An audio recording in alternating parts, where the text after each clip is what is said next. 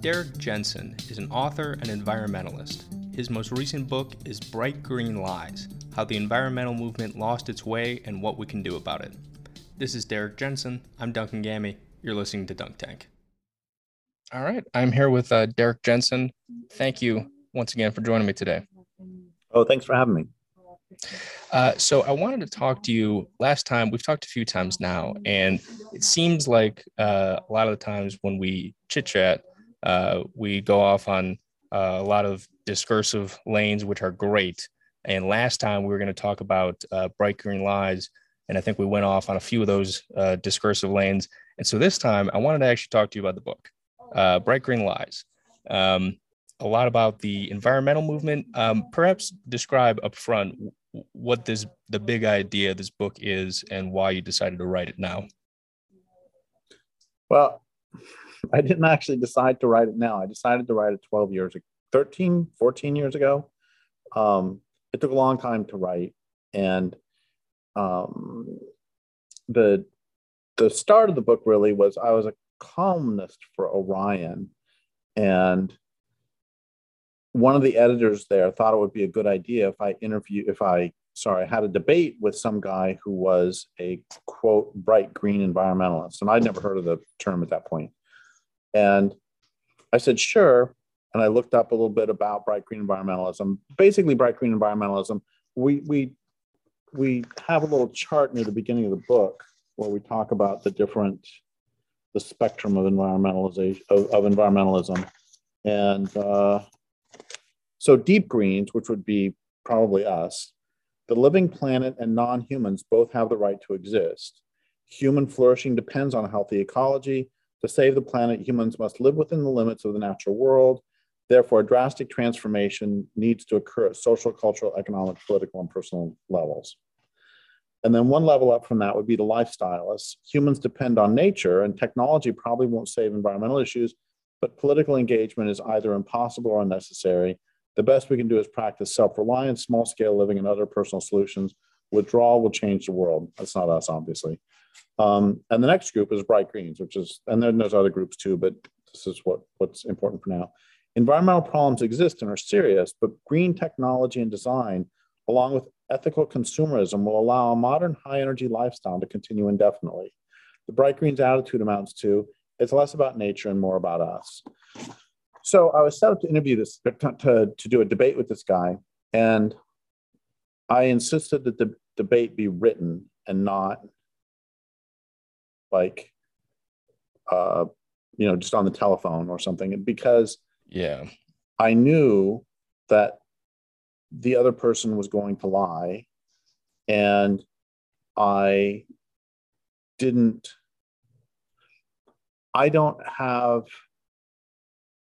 never had the sort of mind that has a rote memory such that I can tell you the percentage of copper that's recycled every year.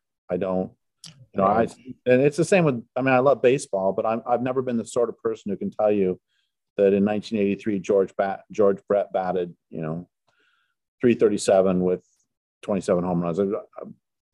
I would have been a terrible linguist. Or anatomist. Also, I remember in debate team in high school, one of the things they teach you is to speak really fast so that you can get as many facts out there, quote unquote facts out there as possible, and you light as many fires as you can so that your opponent, rather than giving their argument, has to spend their time putting out fires. Well, that's a great point, and that's why I insisted that the thing be written. And so he agreed that everybody agreed that we would do it by writing, and we flipped a coin, and I was the one who went first. And the question was, what is the problem? And I laid out the problem, including that this civilization's been killing the planet for 6,000 years. Civilization's inherently unsustainable.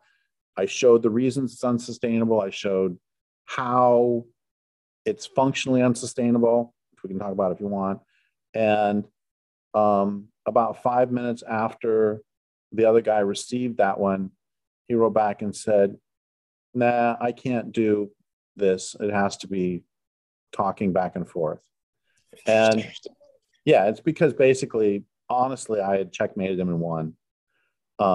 Because you can't come back and say if somebody has shown that civilization is inherently unsustainable and has been for many thousands of years, and you show how that's the case, there's really nowhere they can go to say, well, if we just recycle more efficiently, then things will be fine. So anyway, so we did the interview or the debate on the phone, and it was really dreadful because he was saying things like, well, I said, okay, one of the ways we know that civilization is inherently unsustainable is it relies on mining, and every hard rock mine on the planet has harmed groundwater and and surface water, and it is not possible to. I mean, there's never been a single one, and so how are you going to make mining sustainable? Any way of life that requires mining will not be sustainable. And he said, well, we can have 100% recycling. And that didn't seem to make any sense to me. But like I said, we were just on the telephone, and like, it devolved into, no, we can't. Yes, we can. No, we can't. Right. To that point, would it be possible, even if, let's say, mines polluted necessarily the surrounding bodies of water, a bright green environmentalist might say, hey, we can invent the technology that cleans the water of these pollutants. Do you buy that? Um, I have a friend who, the phrase, would you bet your life on that? Sure. Yeah. My friend has a modified version, which is, I'll say, would you bet your life on that? And he said, well, I'd bet yours. And what they're doing is, it's not betting the engineers' lives, it's not betting the miners' lives, it's betting the lives of those who live there. And they're perfectly willing to bet their lives. I wrote this, we're getting discursive again, but I read this, I wrote this essay maybe 12, 13 years ago that I was pretty pleased with. I'm not known for providing simple technological solutions to the problems we face, but I did come up with one. It was a modest proposal for, and I mean the literary reference there. It was a modest proposal that remote-controlled cigar cutters can save the world. And have you read this essay? I haven't, but please tell. Yeah, it's basically that any engineer, like, so in this theoretical situation you're saying, so they say this mine this will clean up all the water, and it'll be just as pure as before they've encountered the mine. Everything's going to be fine. You say, great. So all the males associated with the project, from the designer to the financiers to the people who are actually working the heavy equipment, all the males have remote controlled cigar cutters attached to their genitals. And if the project works the way they say, because, the Forest Service will put out like thousands and thousands of timber sales every year, that all of their environmental impact statements and all of the environmental assessments all sometimes show that they will have no significant impact. It's a coincidence. It's extraordinary how all of them show this. So it's great. You put out a timber sale, they attach a remote controlled cigar cutter to your genitals. And if it in fact has no significant impact, it doesn't harm voles, it doesn't harm the soil, it doesn't harm, great. It doesn't harm the rivers. It's the same with the mine here. So, as long as it's great, then you just have a remote controlled cigar cutter on you for the rest of your life, because of course problems could come 30 years down the road.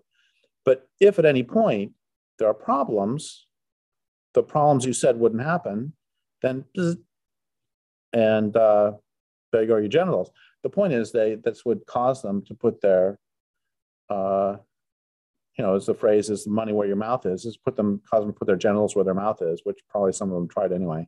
But leaving that aside too, there would be, the point is that this whole essay was about how people make these claims, but they don't have much at stake. And in fact, the Forest Service, for example, does this intentionally. Their timber sales planners will stay in a place for a few years and then they move them on, because that way Nobody can get mad at them. They go to the new place, and as the stream is silted over from the clear cuts at the old place, people can go to the Forest Service and say, you did this terrible thing. It's like, oh, nah, that was Jim who was here 5 years ago. He's gone. And where Jim is now gone, Jim is saying, oh, no, that was Roger. Roger's long gone. And so, really, the whole culture is based on privatizing profits and externalizing costs. But anyway, and then also it's just, so it has never happened. I wouldn't believe them if they said it. And they would need, for me to trust them at all, they would need to stake their lives and say, yeah, okay, so if this water ends up even one jot, if the fish population goes down by 1%, my life is forfeit, then I might believe them, but I'm not going to believe them until they say that, because it's never happened. There has never been a hard rock mine in the world that hasn't polluted groundwater. Anyway, so he's saying all these absurd things about how we can have 100% metals recycling, and we get off the exchange or off the debate, and I go look it up, and it takes literally less than 5 minutes for me to find out that copper is one of the most recyclable materials. And I'm making the numbers up here because I can't remember them, but 70% of copper is already recycled, and that only makes 30% of the demand, because the demand goes up every year. So first off, even if you had 100% recycling, your economy would have to be at most steady state. And then also there's lots of uses of metals that are not recyclable. For one thing, they're turned into alloys, and it's a pain in the ass to de-alloy the material, to purify the material again. And a lot of times you can. It's incredibly toxic, incredibly energy expensive process. And lots of uses of aluminum, for example, are simply, which is pretty recyclable stuff. A lot of the uses are simply not recyclable. A lot of it's used in paint. It's used in, aluminum foil. That's not recycled. And it's used in, and again, made into a lot of alloys that can be mutually exclusive. It's also incredibly toxic and energy expensive to do that. And so you can just say, oh, we could have 100% recycling and powered by wind and solar, and that sounds great. But then once you start actually analyzing any of the reality of it, it ends up not true. So in 5 minutes, I did that, and it's like, well, this is ridiculous. But then I realized that this movement is actually much bigger than I'd thought. And it's like, well, okay, I guess I know my next book, and then we can talk more. So basically, the book is broken down by the different technologies that are proposed to save the earth: solar, wind, batteries, efficiency, green cities, recycling. Let's talk about recycling, because you do have a chapter dedicated to that in the book, and we just talked about it now with the idea of 100% recycling. Even that, with demand increasing, doesn't meet all your energy needs or resource needs. But recycling in and of itself, I've heard certain arguments that actually doesn't do very much. I know a lot of recycling bins actually just get thrown in the trash anyway. Do you have a problem per se with recycling, or just how it's conducted?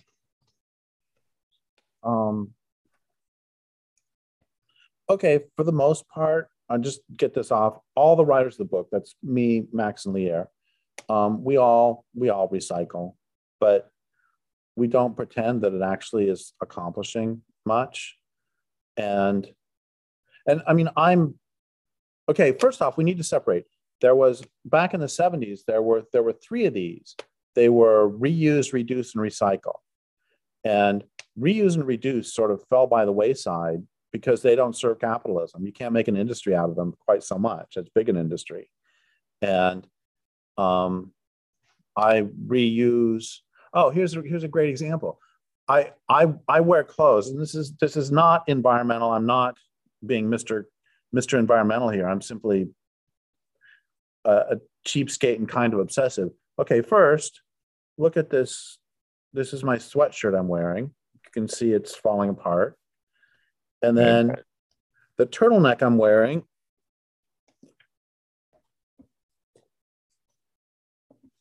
It's also, yes, the the neck of the turtleneck could yeah, come it's up barely over your hanging head. on. But it's got a few more uses in it. Yeah. Um, anyway, and the same with paper. I use paper until every little scrap is covered, and then I throw it away. And but that doesn't actually help the planet. It's just like it's. I find it personally satisfying, but it's got not much to do with anything. Um, so, and the problem also comes that um, the basically when what recycling there is still driven by economics, and that the main function of it is to provide metals that are lower cost than original mining. And think about it: if the cost you're buying, you need to buy 6 tons of copper every day for your industrial process. And I'm making the numbers up. I have no idea what the price of copper is. But if copper costs you 10 cents a pound for copper that's been mined, and it costs you 30 cents a pound for copper that's been recycled, you're going to buy the copper that's been mined if you're getting 6 tons a day. And if you don't, then some company in China is going to buy it cheaper, and everybody's going to buy the Chinese stuff instead of yours. But what it does is a certain amount does make economic sense, and so it happens. And when it doesn't happen, sometimes they make laws, they being various countries, make laws requiring that a certain amount be recycled. And I got no problem with those laws existing. It's just we shouldn't pretend that they're actually saving the planet. I remember, God, 20 years ago, some environmentalists got very upset because they found out that when they recycle their tin cans, the zinc, I think it is, that's in the tin cans, whatever it is. I know tin cans, you'd think tin, but whatever metals were in there, once they separated them, they were being sold to mining companies and used in the process of mining. And a lot of environmentalists are like, oh my God, so my recycling is actually helping mining. And the mining companies are like, what do you care? I mean, it's just zinc. And what does it matter if it's used for this process or this process? It's taking a certain percent. And I got to tell you, I don't really disagree with the mining companies for once. That is like, it's just zinc. The entire global economy is a huge money and atrocity laundering machine. And it's like chocolate, I'm buy fair trade chocolate. How do you know?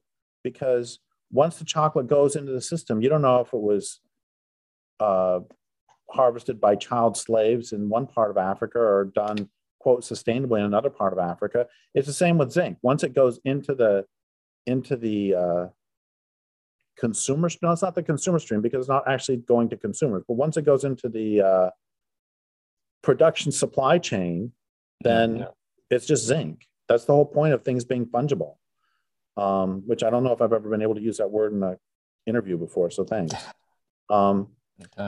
And so another problem with the recycling is that a lot of these factories are hugely expensive, hugely toxic, and the processes themselves are toxic, and the stuff never should have been made in the first place. And one example that I use in the book of a kind of sweet, wonderful little thing that even that doesn't really help is I learned maybe 10 years ago that mealworms eat, they can eat and digest styrofoam. So I was kind of interested in that, and I got myself some mealworms. I'd raised mealworms. I had some pet lizards when I was a kid, and I'd raised mealworms then, so I knew it's not very hard. And so I started raising mealworms and feeding them a lot of styrofoam, and they eat it. And in fact, do you want me to show you the mealworms? Sure. Yeah. Why Okay, not? we'll do that in a second. This will be the first interview where the mealworms are featured.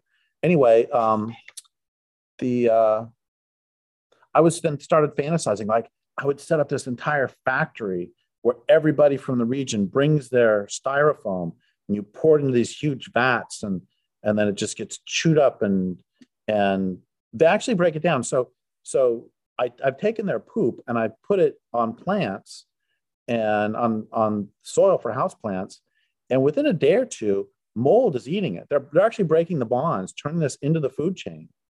Wow. It's kind of like termites can digest cellulose, or cellulose from trees. We can't. Same deal. Mealworms have have bacteria in their guts who can break the chemical bonds of styrofoam. That's why plastic doesn't decay, is because nobody has evolved. Not many people have evolved to.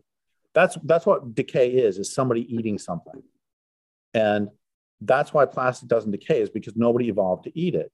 So they, for whatever reason, have evolved to eat styrofoam, polystyrene, and wax moths have evolved, interestingly enough, to be able to eat polyethylene. I haven't ever tried that one because they fly around. They'd be a more difficult to do.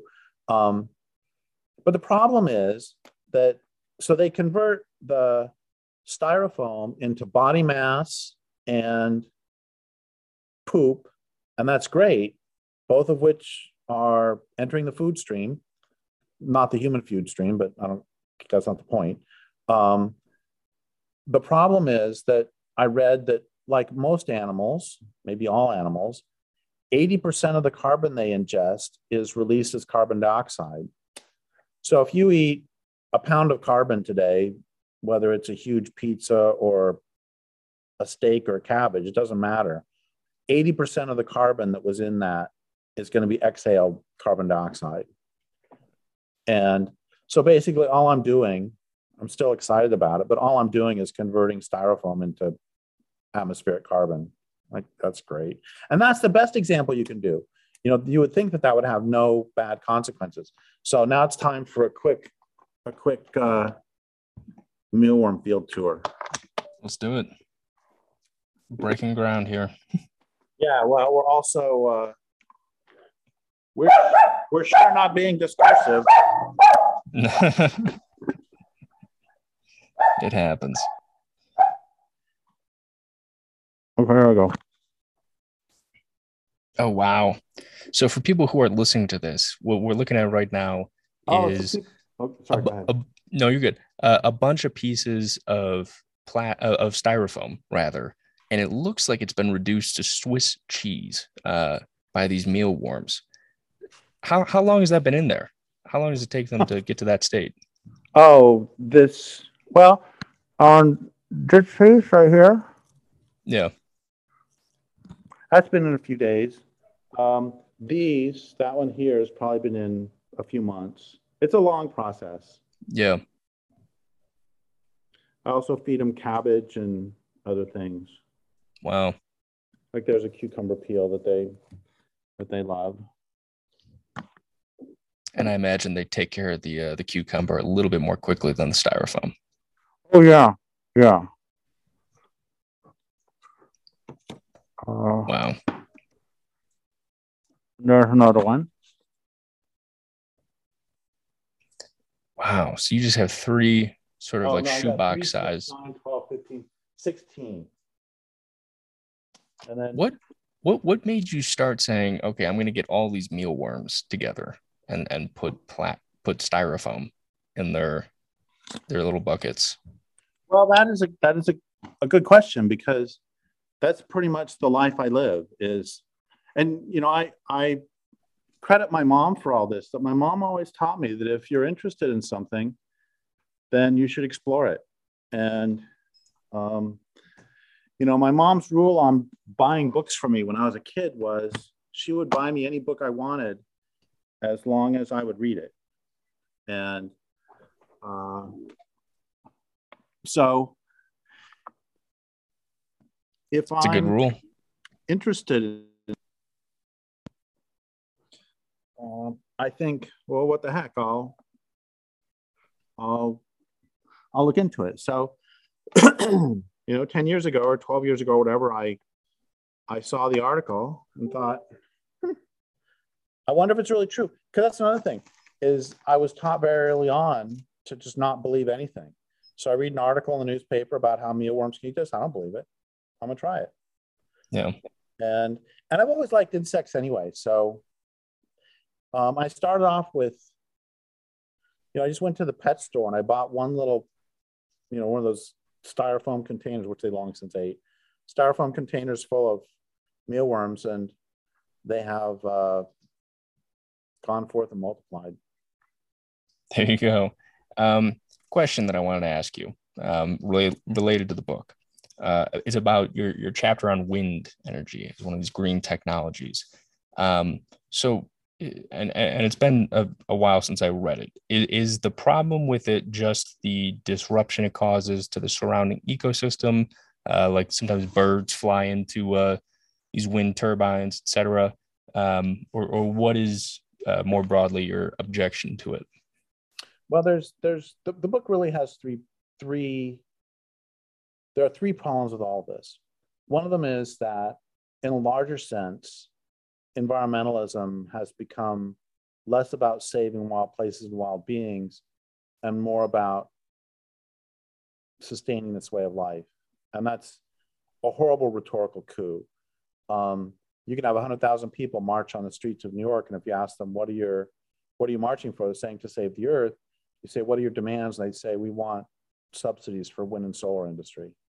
And the environmentalism has basically been turned into a lobbying industry for a sector of industrial capitalism.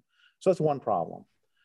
And the second is that, yeah, there are on-site problems, and we discussed those.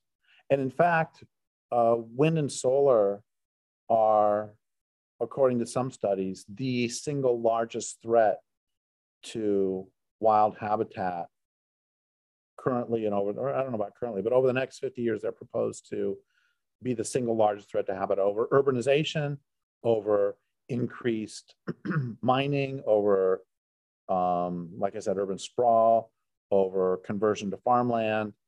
It's a major, major threat to wild places. And so there's the on-site problems, which aren't merely, bats having their eardrums exploded and birds getting whacked in half. It's also that the land has been converted from native to industrial park usage. There's roads have been popped in. There's the noise. There's the fact that they apply herbicides around these. The fact that the habitat is no longer suitable for the wild creatures who lived there before. There are places where they cut down forests to put them in. It's happening all over. And so, I mean, you actually have so-called environmentalists who are arguing for deforestation. And then the other part that's really big in the whole book is we do what everybody should be doing for everything, which is a full cost accounting. And, the wind turbines don't just, you don't pluck them from the wind turbine tree in the fall and place them on the ground and they grow. They're made with materials ripped from the earth. They're made from mining. They're made from, we follow the supply chain back on the various materials, and they cause harm at every step of the way, from the original mining, through the transportation, through the use on site, to ultimate disposal. It's not, as Max Wilbert has said on film, this shit ain't green. And there's another problem that we talk about extensively. I mean, that's the thing is, the question I always ask is, do desert tortoises want this solar installation on their land? Do little brown bats want this solar installation on their land? No, it's the same externalizing costs, privatizing profits. It's been going on with every other industry. And a lot of times industrial people will say, well, but it's cheaper. I mean, it's better for the planet. We'll sacrifice this place here, which you notice it's not their place. It's, non-human place. We'll sacrifice this place here, but that's a less of a sacrifice than it would be if they put in more oil and gas. But you know what they've done is they've given us two choices. Do you want oil and gas or do you want solar? It's like, no, I want neither. And neither does any non-human on the planet. And there's another problem with this too, which is the Jevons paradox. Did we talk about that last time? I'm not sure. Okay, it's really important and central to all this. Jevons paradox. Jevons was a 19th century economist, and he studied how coal, if you came up with ways to more efficiently burn coal, you would think that would reduce coal use. Because if it only takes you one piece of coal to cook dinner instead of two, well, your coal use went down. And if this happens, you're running a business and you have a more efficient boiler where it takes 1 ton of coal instead of 2 tons of coal to run your factory for the day, well, that's great. You can reduce it. But that's not how it works. But what actually happens is increased efficiency in coal use leads to increased demand for coal because people find more uses for it. So instead of actually cutting your energy use in half for your factory, what you do is you build another factory. And that also means that you end up having to use all the other resources as well. There's also the brick for the extra factory, which means there's more coal used to fire the brick.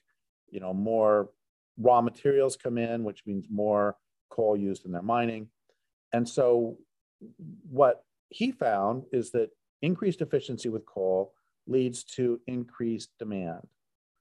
And studies have since been done on lots of other resources, like various metals. If you find a way to use copper more efficiently, copper use goes up.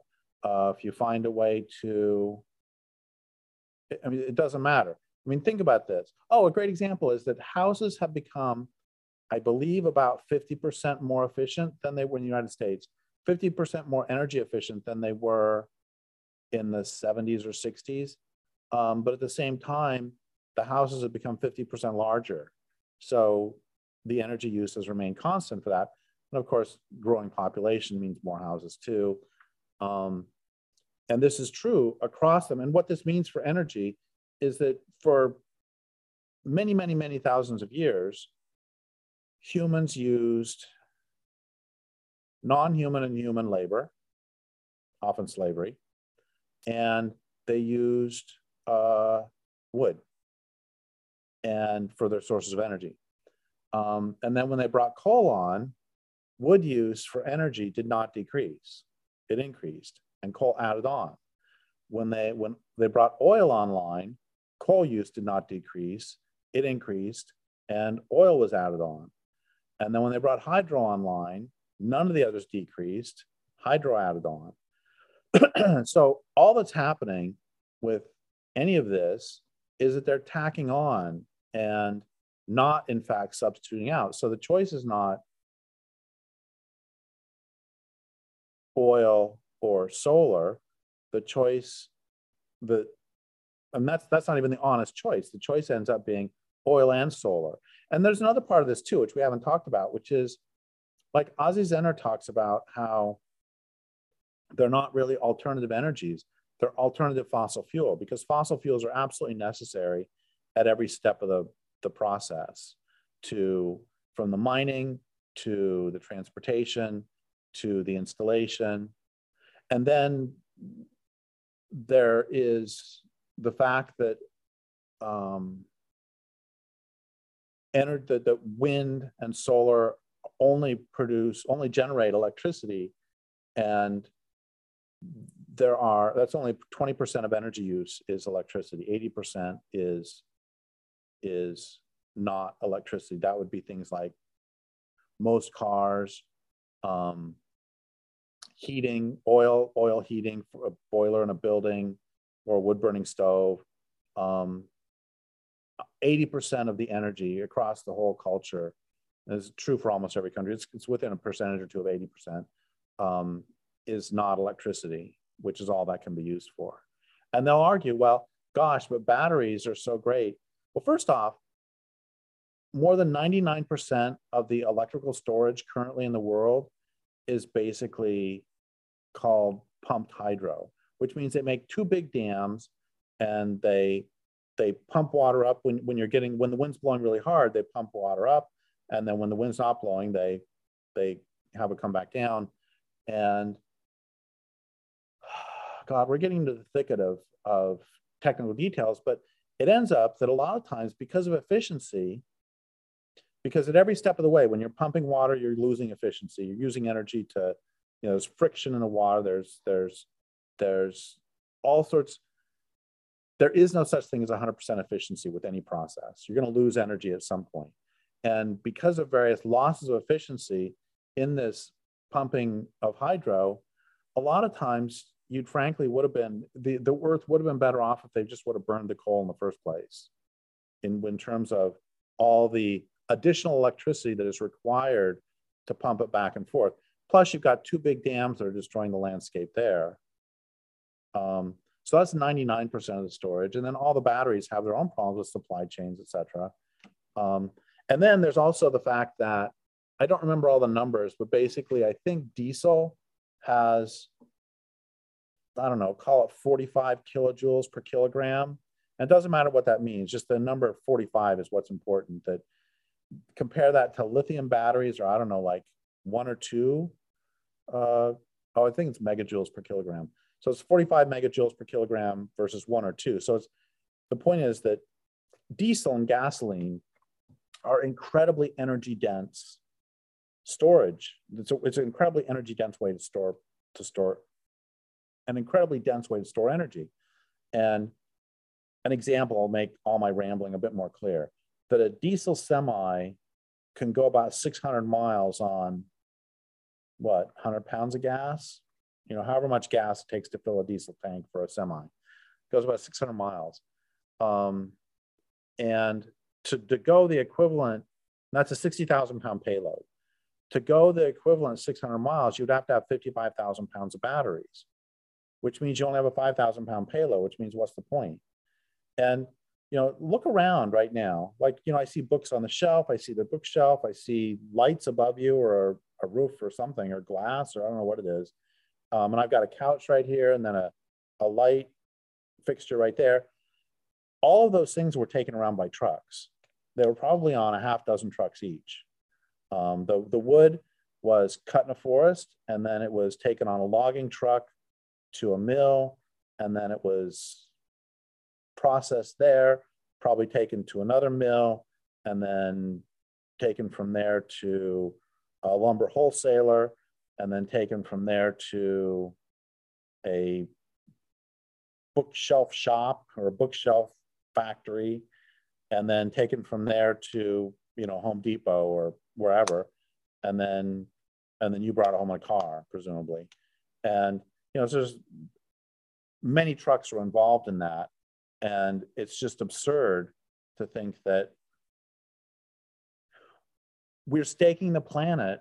No, because that doesn't help the planet anyway.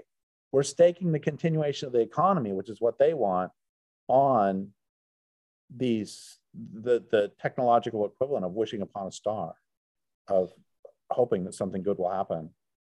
Let me ask you something, because a lot of what we're talking about right now comes very much from the sort of the degrowth school of thought within environmentalism, which basically says that endless economic growth really is the core of the problem. Kind of like what you were talking about earlier, where even if you have 100% efficiency in recycling, the demand for resources continues to increase. So you're going to have to continue mining. What about the counter argument that some people give that poor countries like China or India that they really need economic growth in order to lift those people out of poverty? Well, first, any economic growth that happens for anyone comes at the expense of the natural world. And it also comes at the expense of the humans who live in the place to be devastated. It's like I knew this woman who was married to a guy from Bangladesh. And in his lifetime, so, I'm 61. I think my friend was, I don't know, 55, say. And so let's say the guy was also 55. So, when he was 15, he would go to his mother in Bangladesh and he would say, "Mom, what would you like for lunch?" And she would say, "Go catch us some fish." And he would go to the river and he would catch fish. And then he would bring the fish for dinner. And that's how the people in that community had lived more or less forever. And now the river is so polluted by industry that they import their fish from Iceland. And so people can talk all they want about economic development and the necessity, but even among the poor, it's like, God, 10, 11, oh God, no, this is 20 some years ago now, I asked Anurata Mittal, former director of Food First, if the people of India would be better off if the global economy disappeared tomorrow. And I said, of course they would. Because there are former granaries of India that now export dog food and tulips to Europe. And there are people who are starving because their land was taken for these cash crops. And then, that still seemed kind of weird to me. So I asked Vandana Shiva this a few years ago, and she said the same thing. And I said, well, what about the people who live in Mumbai? What about in a city where you're really dependent on it? She said, yeah. Okay, in India, we are more recently, the people in the city don't live in the slums because they want to. They live there because they were driven off their land. And so if you stopped stealing their land, they were still there a few years ago, and get them through one season of subsistence farming, and they could be back. And what's always ignored I just interviewed somebody a few weeks ago about, she's an activist who works on the Mekong River region and how the dams are killing. First off, you're going to, given my build up here, you're going to know at least where it is. Do you know what the largest animal migration on the planet is? It wasn't buffalo on the plains. It wasn't the Serengeti ungulates. It's neither of those. By weight, it was the Mekong Delta catfish. It's a huge catfish, like 600 pounds. And they migrate up and down the Mekong. They used to. They're now extremely rare because of dams.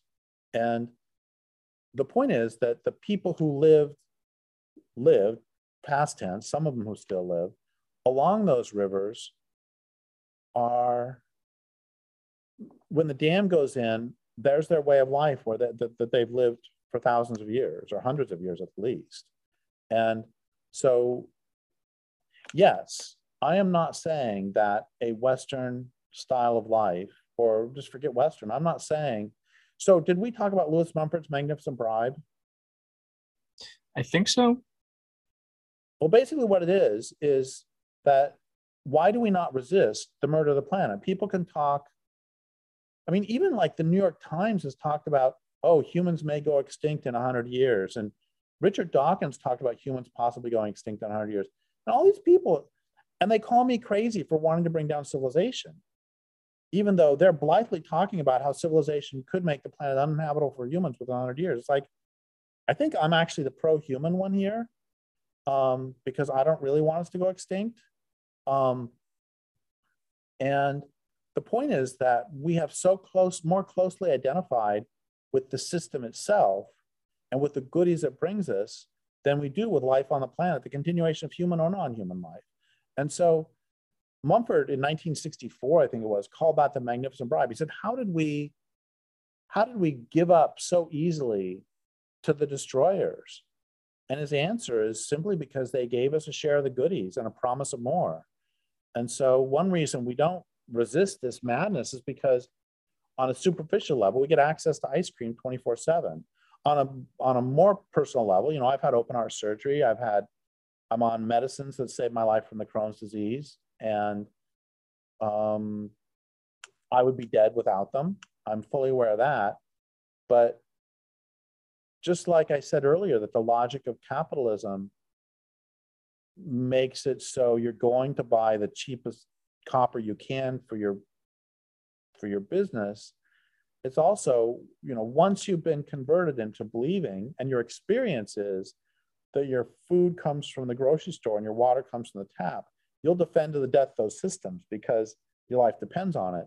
But that's because the system has inserted itself in between you and the real source of life, which is the land. If your experience is your food comes from the land and your water comes from the river, you'll defend to the death those. And so this ties us back. This does have to do with bright green lies because one of the things I said early on is the environmental movement has been perverted away from being about protecting wild places and wild beings to sustaining this culture.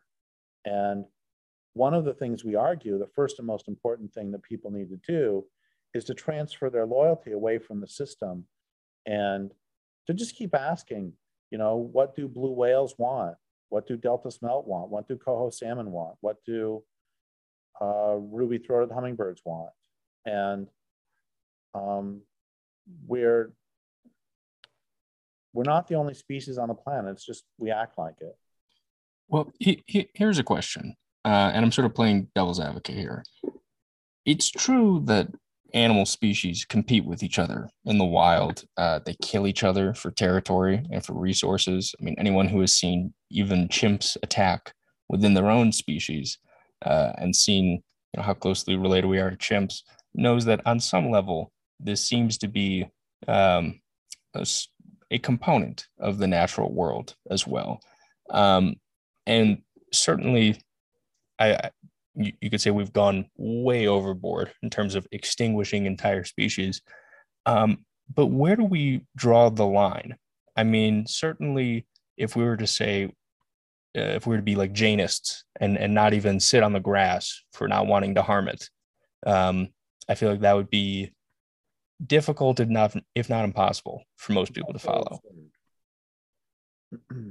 Yeah, I agree. It's also absurd. It's right. I mean, I may or may not have mentioned to you before that there's tons of bears here, and I see bear paths through the grass and through the forest that just by walking, they create a path just like we would when we walk. And I'm also fully aware that life feeds off life, and that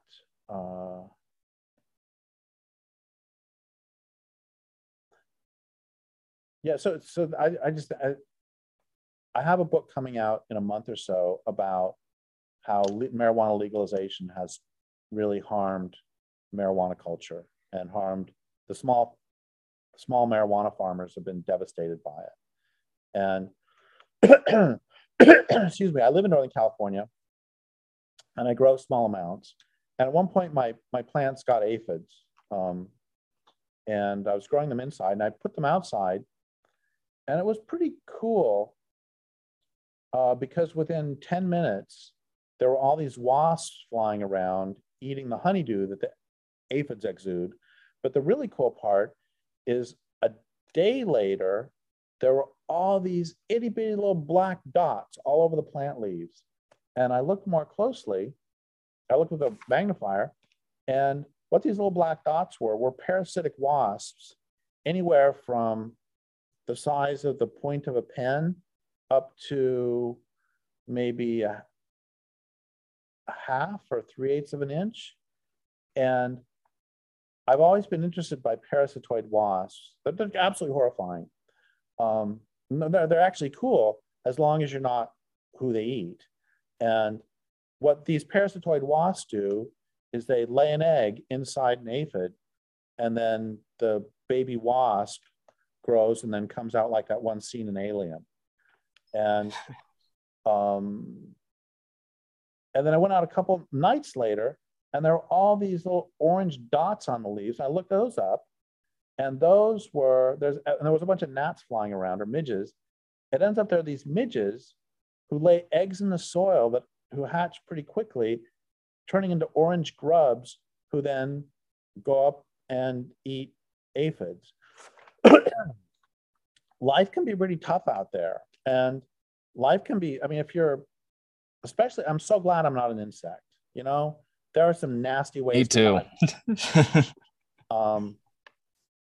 You know, I'd much rather, you know, if I'm going to get nailed by a predator, I'd much rather that a jaguar, you know, they got really strong jaws because the way they kill is by biting into the skull itself. So it's like one bite into the skull and you're dead. I'd much rather that than have some parasite, you know, come out like the thing in Alien. Anyway, the point is, yes, I'm fully aware of that. But the important thing is, yes, there is a certain amount of competition. But what we don't, but in sort of projecting capitalism onto the natural world, we have forgotten that it's not simply competition. And so we can get books like Selfish Gene, etc.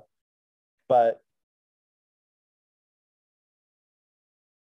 the creatures who survive in the long run have survived in the long run. And you don't survive in the long run by harming your habitat. You survive in the long run by actually improving your habitat on its own terms. I mean, think about it. If your habitat has 100 units of health, and every year you reduce it by 1%, in 100 years, you've gone to zero. That's overshooting carrying capacity. And yet, how do we think that the world got to be so wild and fecund and full of life that's fecund in the first place? It did that by all the creatures living and dying, all the plants living and dying. So salmon actually make forests healthier by their presence. And the forests, meanwhile, make salmon healthier by their presence. Trees give off hormones in the fall, telling fish in the streams to calm down. You know, it's going to be cool for a while.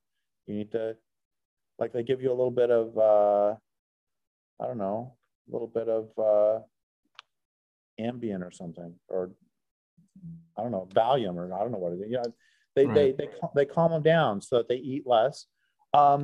Bears get, I just read the other day that salmon have some chemicals in them that tell bears to start slowing down. The fall run salmon tell bears to start, hey, it's time to start maybe getting a little bit sleepy. Bears love to kill trees, and especially they love to kill Doug firs. And I was talking with a friend of mine who's a fisheries biologist. I said, so what do you think the ecological purpose of bears killing trees is? And he just made this up. This could have nothing to do with anything, but I thought it was really interesting. He said he lives in a mixed Doug fir, tan oak, I think it is, forest. And he said the Doug firs reproduce faster, they reproduce younger, they grow faster. They basically have every advantage, except bears like them. So bears help maintain the balance, and the balance between tan oak and Doug fir in that particular forest. So my point is that, yes, there is some competition, and we've seen that where, you know, the biggest baby bird maybe throws the others out, or, you know, if there's the strongest, healthiest, biggest bear gets the best fishing site. We've seen all that. And I'm not denying any of that, but that's only part of the picture. Another part of the picture is if you harm your habitat, you don't survive. Yeah. Well said. And we're about in an hour here, so I don't want to take up any more of your time, but I'm glad that we got to talk about some of the main ideas of the book. Bright Green Lies. And you have another book you said coming out in a month. Does it have a title yet? Marijuana, a love story. There you go. Well, Derrick. it's so funny. I tried to, okay, I failed as a writer at something, but I ended up accomplishing something different. I wanted to write the book with the tone of a thriller. I set out specifically, it's like, oh, here we are driving, and are the cops going to catch us as we're, we got 4 pounds of pot in the trunk or something. It's like, so I wanted to sort of Jack Reacher style or some sort of thriller. And I get 90% of the way through the book, and I realize I've completely failed in writing a thriller style. But what I did accomplish was writing a romantic comedy style, because there's lots of jokes and everything. And the love story, it has all the standard parts of a romantic comedy, because I've never done any drugs at all. So it's like mismatched couple. And I was, for a time, the worst grower in the world. So, it's like a mismatched couple. One of the people's really incompetent when they try to start the relationship. It's like I've got all the tropes of a rom-com. So, and it really ends up being accurate that there's one. So I wrote it with a friend of mine, Tony Savaggio, who is he's a sociologist, he's been working on marijuana issues for decades. And he shared it with somebody in his office, and the academic got so mad he started yelling at him at the title, Marijuana, a Love Story, because that's not academic. That's not, but the book is, what it does really well, I think, is, I could do, and we have all the facts and figures on how many family farmers are being driven out in California. But what it really did that I'm really proud of is it captured the quirkiness of this movement, and captured, one of the blurbs is basically, this book reminds us why we fell in love with the plant in the first place, and why those of us who are so disappointed with how legality has happened pushed for legality in the first place. And that makes me really happy. Well, there you go. And I look forward to checking that out once it's available. Derrick, thank you once again for taking the time to talk with me. Always a pleasure. Oh, thanks. And it was fun. And I thought your questions were way better than my answers. No. I very much enjoyed your answers. That's why I keep asking you back. So appreciate it, and enjoy the rest of your day. Thanks. You too. Let's do it again. Will do. Alrighty. Bye-bye. Bye. Thank you to Derrick Jensen, and thanks for listening to Dunk Tank. I'm Duncan Gammy. See you next time.